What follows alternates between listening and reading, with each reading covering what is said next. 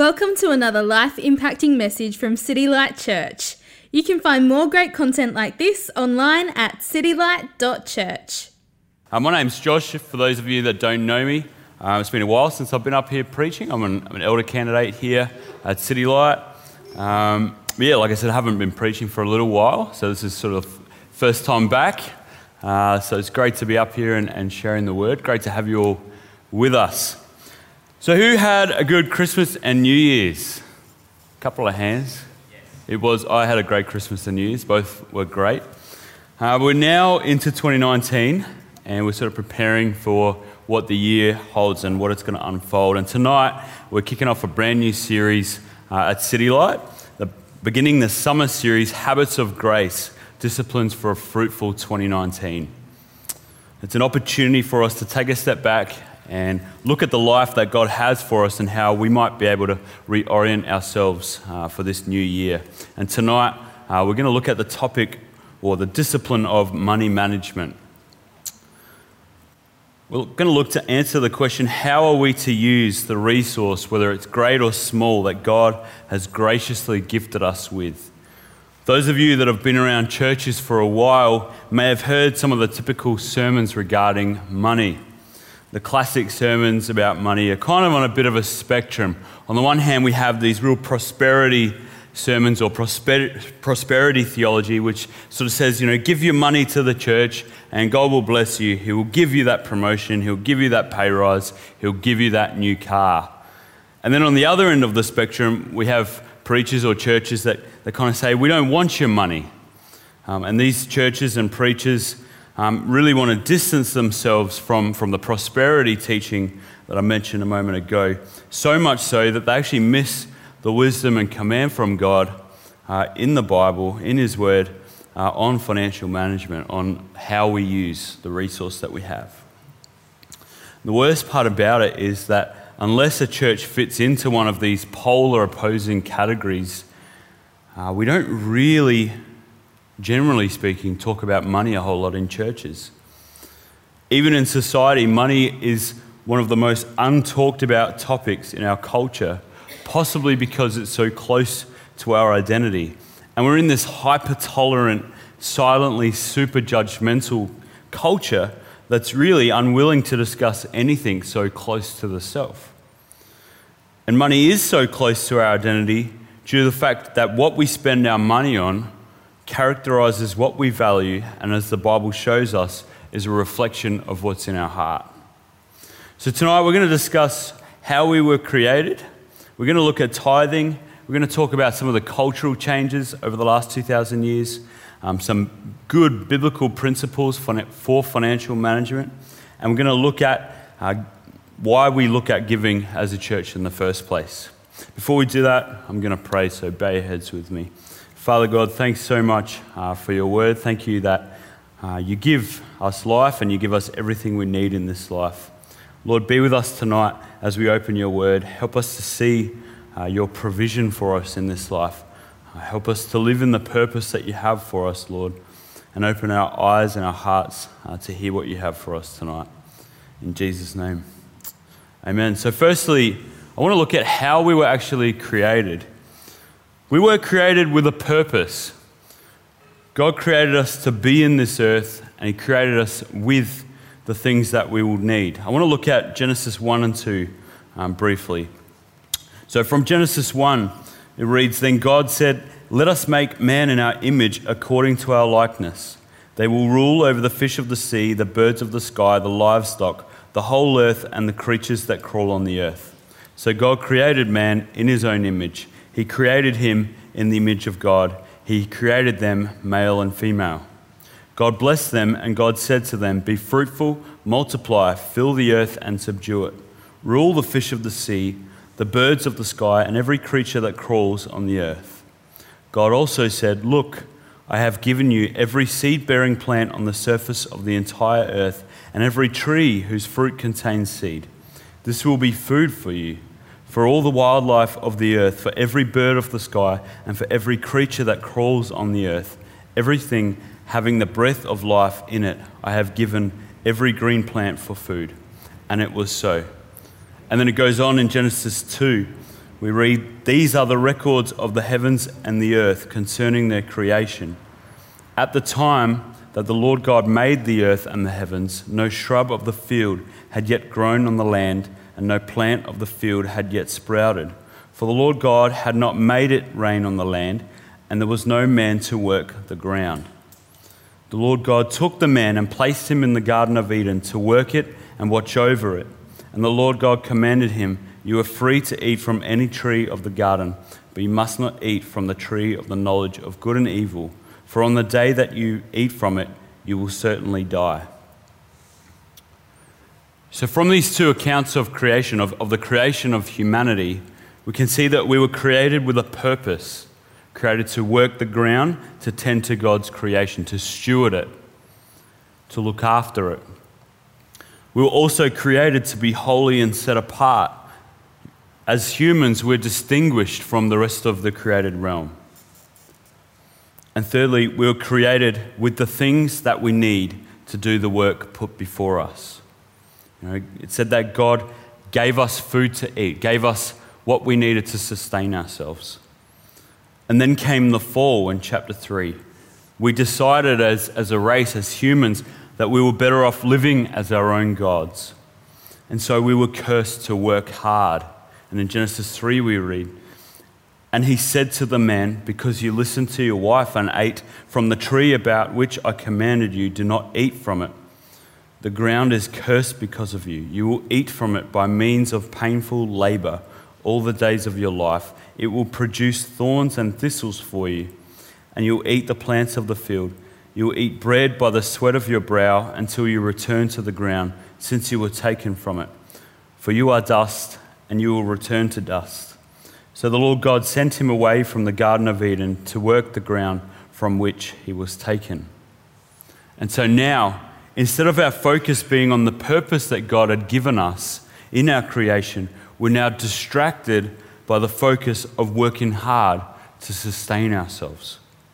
We were created with a purpose that remains, but now we must also work hard for the physical needs that we have. Not long later, Adam and Eve had children. Adam and Eve, who were talked about there, had children, twin boys, Cain and Abel. And this is where we find the earliest biblical record of tithing in Genesis 4, the offering that sparked a fight between Cain and Abel. Tithing is the setting aside of 1/10 of your produce or your income. And we're going to talk a bit more a little later about how tithing developed. But in Genesis 4, we see this first record of offering made. There's a lot of reading of scripture tonight, so bear with us. "The man was intimate with his wife Eve, and she conceived and gave birth to Cain. She said, I've had a male child with the Lord's help. She also gave birth to his brother Abel. Now Abel became a shepherd of flocks, but Cain worked the ground. In the course of time, Cain presented some of the land's produce as an offering to the Lord, and Abel also presented an offering, some of the firstborn of his flock and their fat portions. The Lord had regard for Abel and his offering, but he did not have regard for Cain and his offering. Cain was furious, and he looked despondent. Then the Lord said to Cain, 'Why are you furious, and why do you look despondent? If you do what is right, won't you be accepted? But if you do not do what is right, sin is crouching at the door. Its desire is for you, but you must rule over it.' And Cain said to his brother Abel, 'Let's go out to the field.' And while they were in the field, Cain attacked his brother Abel and killed him." It's a bit of a tragic story, and we could take so much from that story. But what I want to focus on tonight initially is that it seems clear that even at the time of Cain and Abel, in the very beginning of time, God had given instruction clearly to Adam and his family regarding tithing, regarding offering. And that was part of life as God's children. And the purpose remains that we are created to live as a people set apart from the rest of the created realm. As the narrative of the Bible goes on, Moses outlined the laws of tithing for the Jewish people, God's people who were now set apart from the rest of the created people. And tithes were obligatory, much like taxes are today. As I said before, a tithe is a 10% amount of what you earn. But in this society, they were built primarily on the economy of agriculture. The tithe wasn't necessarily taken from a wage, but rather from the food and the livestock that family would have produced for the year. And the essence of the tithe was to take from the increase or from the profitability of the family rather than what we might look as a 10% of my gross annual salary paid by my employer. Slightly different times. And the total tithe or tithes for a Jewish family actually amounted to about 23.33% of the total income. We're going to break that down a little bit and unpack the tithes of the Jewish people. The first tithe, which was called the regular tithe, a tithe given to the Levites, the descendants from the tribe or the family of Levi, one of the 12 sons of Jacob. And these people were priests and priest assistants, and they worked in the temple, and they were teachers, and they conducted other trusted civil roles amongst the community. The Levites, as a people, were not permitted to own or inherit property. And so this tithe given to the Levites was actually their source of livelihood. A part of this tithe also went to further the work of the temple. The second tithe, the festival tithe, was another tithe to be separated and consumed in the temple. Again, they're talking about livestock and produce. It was to be consumed in the temple or in the presence of the Lord at the time of Jewish festivals. It was there to build reverence for God, reverence for the Lord, and as a kind of retreat for their family, that they would actually step back from their work. And then thirdly, there was a poor man's tithe or a charity tithe. Every 3 years, this third tithe was to be separated and donated to, and I read from Deuteronomy, the Levite who has no portion or inheritance among you, the resident alien, the fatherless, and the widow within your city gates.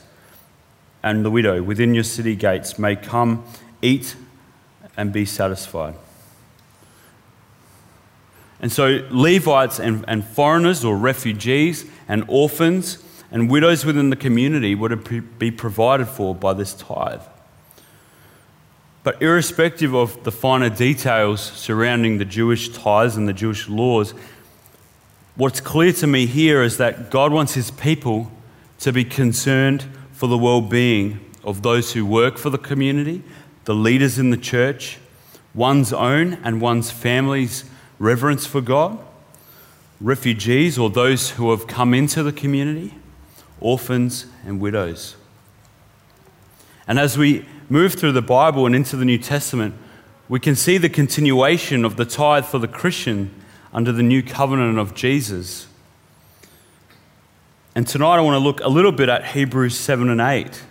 The writer to the Hebrews explains that Abraham, he gave a tithe to Melchizedek, even though Melchizedek was not of the lineage of Levi. This was all before Moses had outlined the Jewish tithe laws. And the writer to the Hebrews goes on to say that this tithe was commanded to be given to the Levites who had a priestly office. This is the office that Jesus has come to take over as the great high priest. And it's fair to say that the writer to the Hebrew Christians is saying that we ought to continue to give a tithe to the church for the mission of Christ, the ultimate Levite and priest. But I'm not here tonight to tell you all to start or to continue tithing. However, as God set apart people, as people looking to grow in the character and the heart of Jesus, we do need to have concern and prayerful thought about how we use the resource that we have. Jesus said to the Pharisees that the tithe is important and that we ought to still do it. However, God's heart is about so much more than ticking off your list whether or not you've tithed on your income. It's recorded in Matthew's Gospel. Jesus said, "Woe to you, scribes and Pharisees, hypocrites! You pay a tenth of mint, dill, and cumin, and yet you have neglected the more important matters of the law: justice, mercy, and faithfulness. These things should have been done without neglecting the others. So get a picture here from all of the narratives I've kind of gleaned from, and especially here in Jesus' words, that his heart and God's heart is for his church, it's for his children. And we have a part to play in caring for the body that we're actually a part of. And so here we are, 2,000 years later, kicking off 2019. Has anything changed? God's heart has remained the same. He is still concerned very much about his church. Our purpose in life still remains the same. Still called to be set apart as God's children. Still called to care for our created realm. Culture has certainly continued on its journey away from God, and we have continued to believe the lie as a culture that we can be God in this life. So I want to look at how culture actually sees money. In our culture today, we sort of have this understanding that more money equals more success. And to get more money, you need to further your career and further your education. I remember being in high school. It feels like a while ago now. But I remember being in high school and looking at various career pathways, looking at some of the educational prerequisites. Not that either of these things are a bad thing, but I do wonder now where the discussion was surrounding family life and this pursuit in life, to be a parent, to create a home. The centre of senior high school was to get the best start in my career as possible. And I remember the career advisor saying to someone who had suggested what might be considered to be a mediocre career path, what about something a bit further up the chain? Why don't you aim a little higher?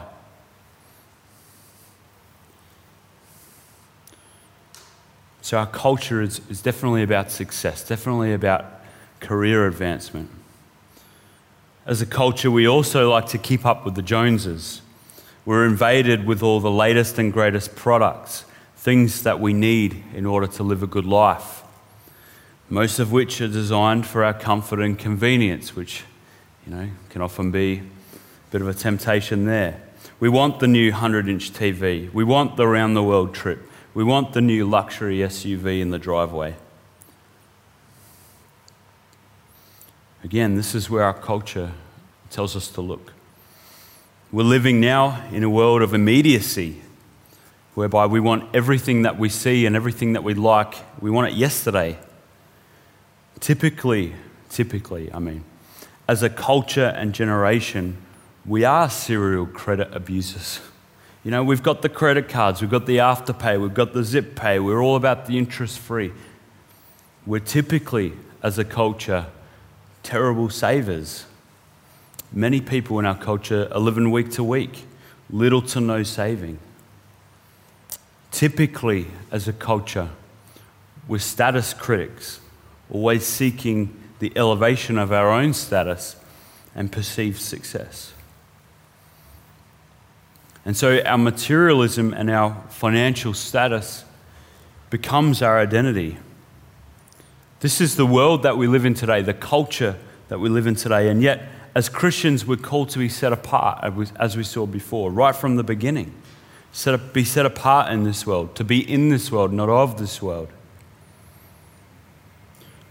So where then, as a generation, as a culture, do we make space for generosity in our bigger, better, fancier, shiner, buy now, pay later culture? How do we make room for that? Often now, tithes and generous givings in 21st century churches has become that of an uncomfortable chore.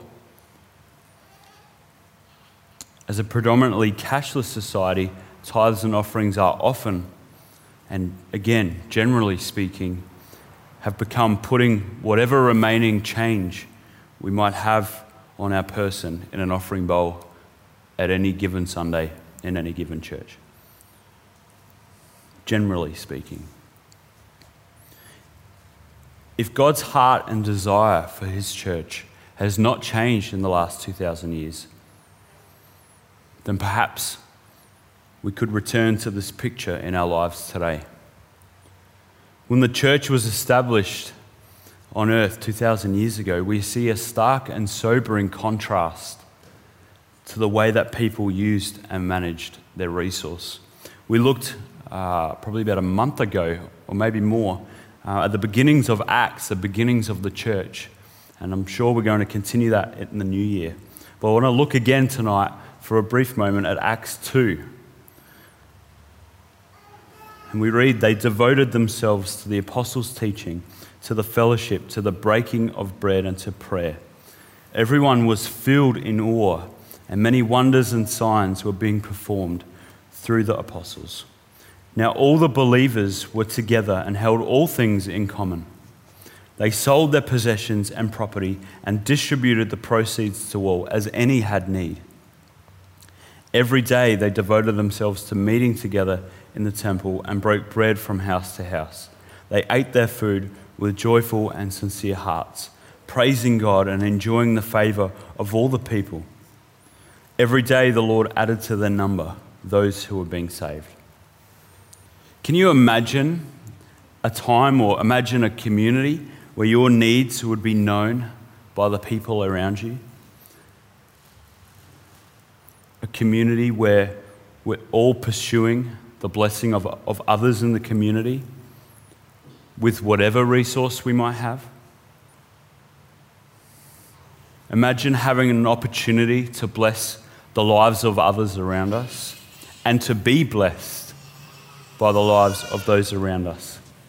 This is the life that God in fact calls us to in his church.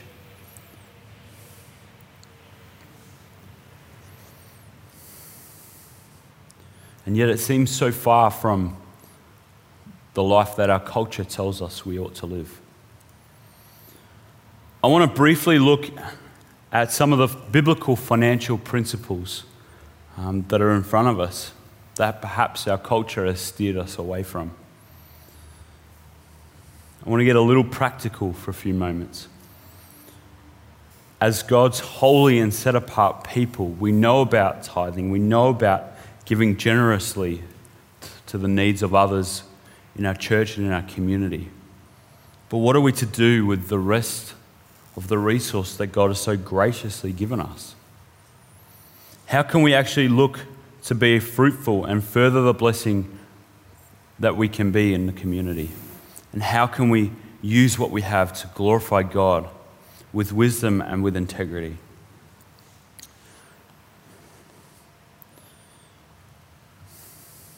First biblical financial principle: God is God, money is resource. We cannot serve both God and money. In Matthew 6, we find recorded Jesus saying, "Don't store up for yourselves treasures on earth where moth and rust destroy and where thieves break in and steal. But store up for yourselves treasures in heaven where neither moth nor rust destroys and where thieves don't break in and steal. For where your treasure is, there your heart will be also." God made it very clear in the Sermon on the Mount that we cannot serve God if the true Lord of our life is money or wealth. Our heart can only truly serve one master, and we need to be careful to ensure that the master of our heart is in fact God. We need to take what we have with an open hand, not to hold tight to the resource or to the possessions that we have, but to hold tight to the God in whom has given us what we have. Money and wealth will never satisfy you.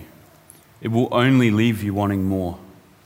Have you ever eaten something that tasted so good that even though you were full, you just wanted to eat more? This is generally how I feel about pudding. And yesterday we celebrated my brother's wedding, and sort of after we'd all eaten, we were all full, then they cut the cake and served the cake, which of course, I had to partake of, had to. But of course, you eat it and you enjoy it and you want more because it doesn't truly satisfy. It's the same with money. We can pursue a better career or a bigger income, a bigger pocketbook, but it will never truly satisfy us because God is God and money is resource. In Ecclesiastes, we read this: "The one who loves silver is never satisfied with silver, and whoever loves wealth is never satisfied with income. This too is futile." The writer of Ecclesiastes saw that the pursuit of wealth would only bring emptiness. And this needs to be combated with the pursuit of God, who has the ability and the capacity to bring true joy and contentment.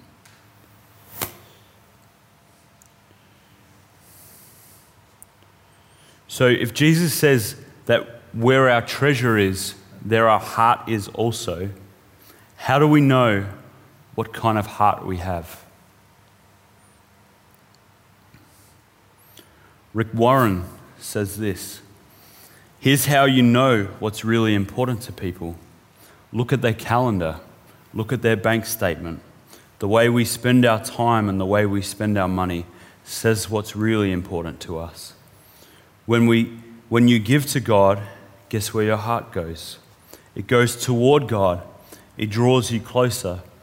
It's an act of worship." This is another reason why Christians all over the world continue to tithe, continue to give generously to people around them. It grows a heart inclined towards God. Where our culture tells our hearts to look elsewhere, to look to things that are fleeting, giving of what we have grows a heart inclined towards God.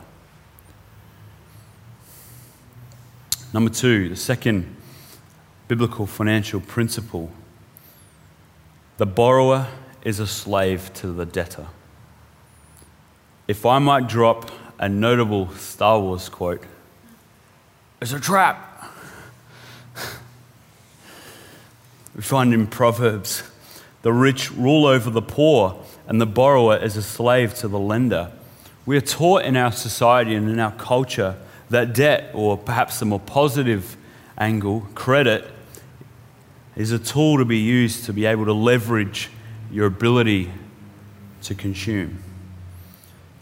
A number of years ago, I bought a motorcycle, which I love riding, and it's days like today that I miss riding. And I enjoyed learning the skill of riding bikes. But when it came time to pay for the bike, I had naively arranged finance with the dealer from where I was buying this bike, which resulted in me paying almost twice what this bike was actually worth in fees and in interest, even though I paid it off in a quarter of the time expected. And so, when it came to how my income was being spent, even after tithing and paying for my car and bike and living expenses, there was very little room to be generous to those around me or to serve someone else, because my budget was so tight due to this debt that I was now trapped in. And at the end of the day, we pay a lender an exorbitant amount of interest and fees to get what we want immediately. And we are left with limitations on our financial flexibility and capacity for generosity. Debt catches us by telling us that we can have what we want today, feeding this very immediacy that our culture pursues. This is largely fueled by dissatisfaction and a lack of contentment with what we might already have.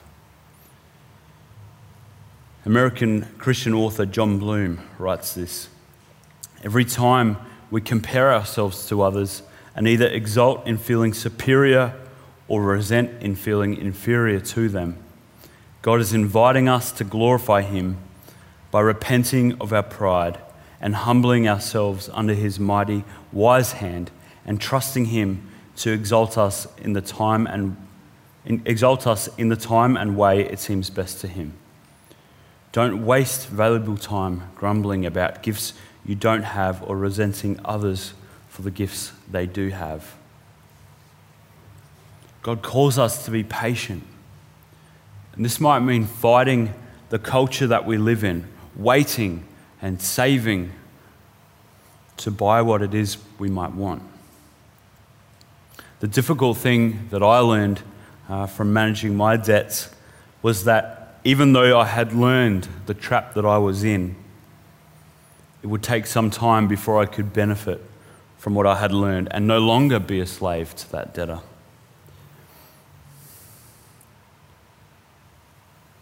Debt can have this incredible grapple on our lives, can strangle us. And if tonight you're struggling with managing a debt, there are some great resources out there that I would encourage you to consider looking at. And I'm more than happy to chat about the things I've learned and the resources I know of. And if that's you, please talk to someone about it, because there are people out there that can get you out of that, or help you get yourself out of the difficult situation that debt can put us in. The third biblical financial principle is pray for the things that we need. We've each been given gifts by God and by His grace to be used for our own sustainment and for the blessing of others around us. The Bible encourages us to continue to ask God for His provision in our lives. We read in Proverbs 30, it says, 2 things I ask of you, don't deny them to me before I die. Keep falsehood and deceitful words far from me. Give me neither poverty nor wealth. Feed me with the food I need. Otherwise, I might have too much and deny you, saying, who is the Lord? Or I might have nothing and steal, profaning the name of my God. And then again, in the Lord's Prayer that we find recorded in Luke's Gospel, Jesus teaches us to pray, give us each day our daily bread. Both in Proverbs and again, Jesus' words in Luke, God teaches us to daily pray for the things that we need tomorrow. We're given everything we need in this life, and we're encouraged to pray for exactly that. Not to pray for incredible wealth, but for the provision of the things that we need.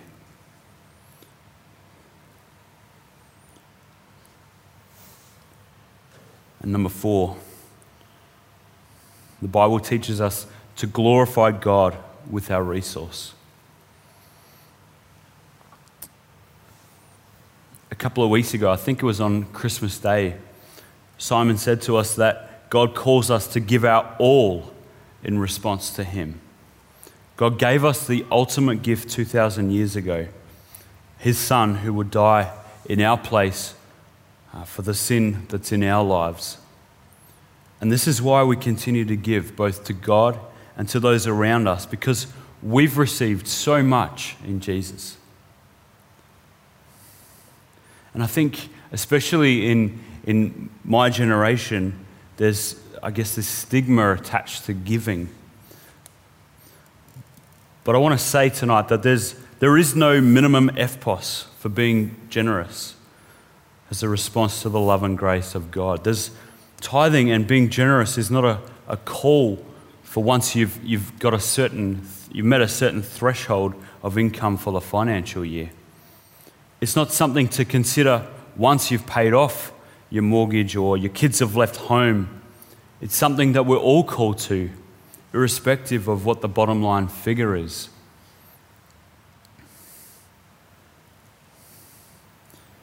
In 1 Peter 4, we read, "Just as each one has received a gift, use it to serve others as good stewards of the varied grace of God." We were created with this purpose to take care of the created world. And God gives us what we need to do that. And we bring glory to God when we do that. So in 2019, I want to encourage you to prayerfully consider what you're able to give, whether it's to the church or to the people around you. Listen to the needs of those around you. If you're not in a discipleship group, this is a great place to do that, to hear the needs of our community, to think of the ways that God has blessed you so that you might bless someone else, so that you might meet the needs of someone else. I want to encourage you to make your needs known. Again, a great opportunity for this is in a discipleship group. No one can have the opportunity to be generous with what they have if they don't have anywhere to give, if they don't have a need to meet. I'd like to encourage you as well to prayerfully consider the support of the wider church. Perhaps God's placed a particular passion or cause on your heart, a particular interest. I think it was August, we looked at some of the missions of the church. We looked at those who are living in abject poverty. We looked at the persecuted church. We looked at some of the missionaries. These are some of the things that, or some of the calls that we as Christians have to support, both prayerfully and with our finance, with our resource.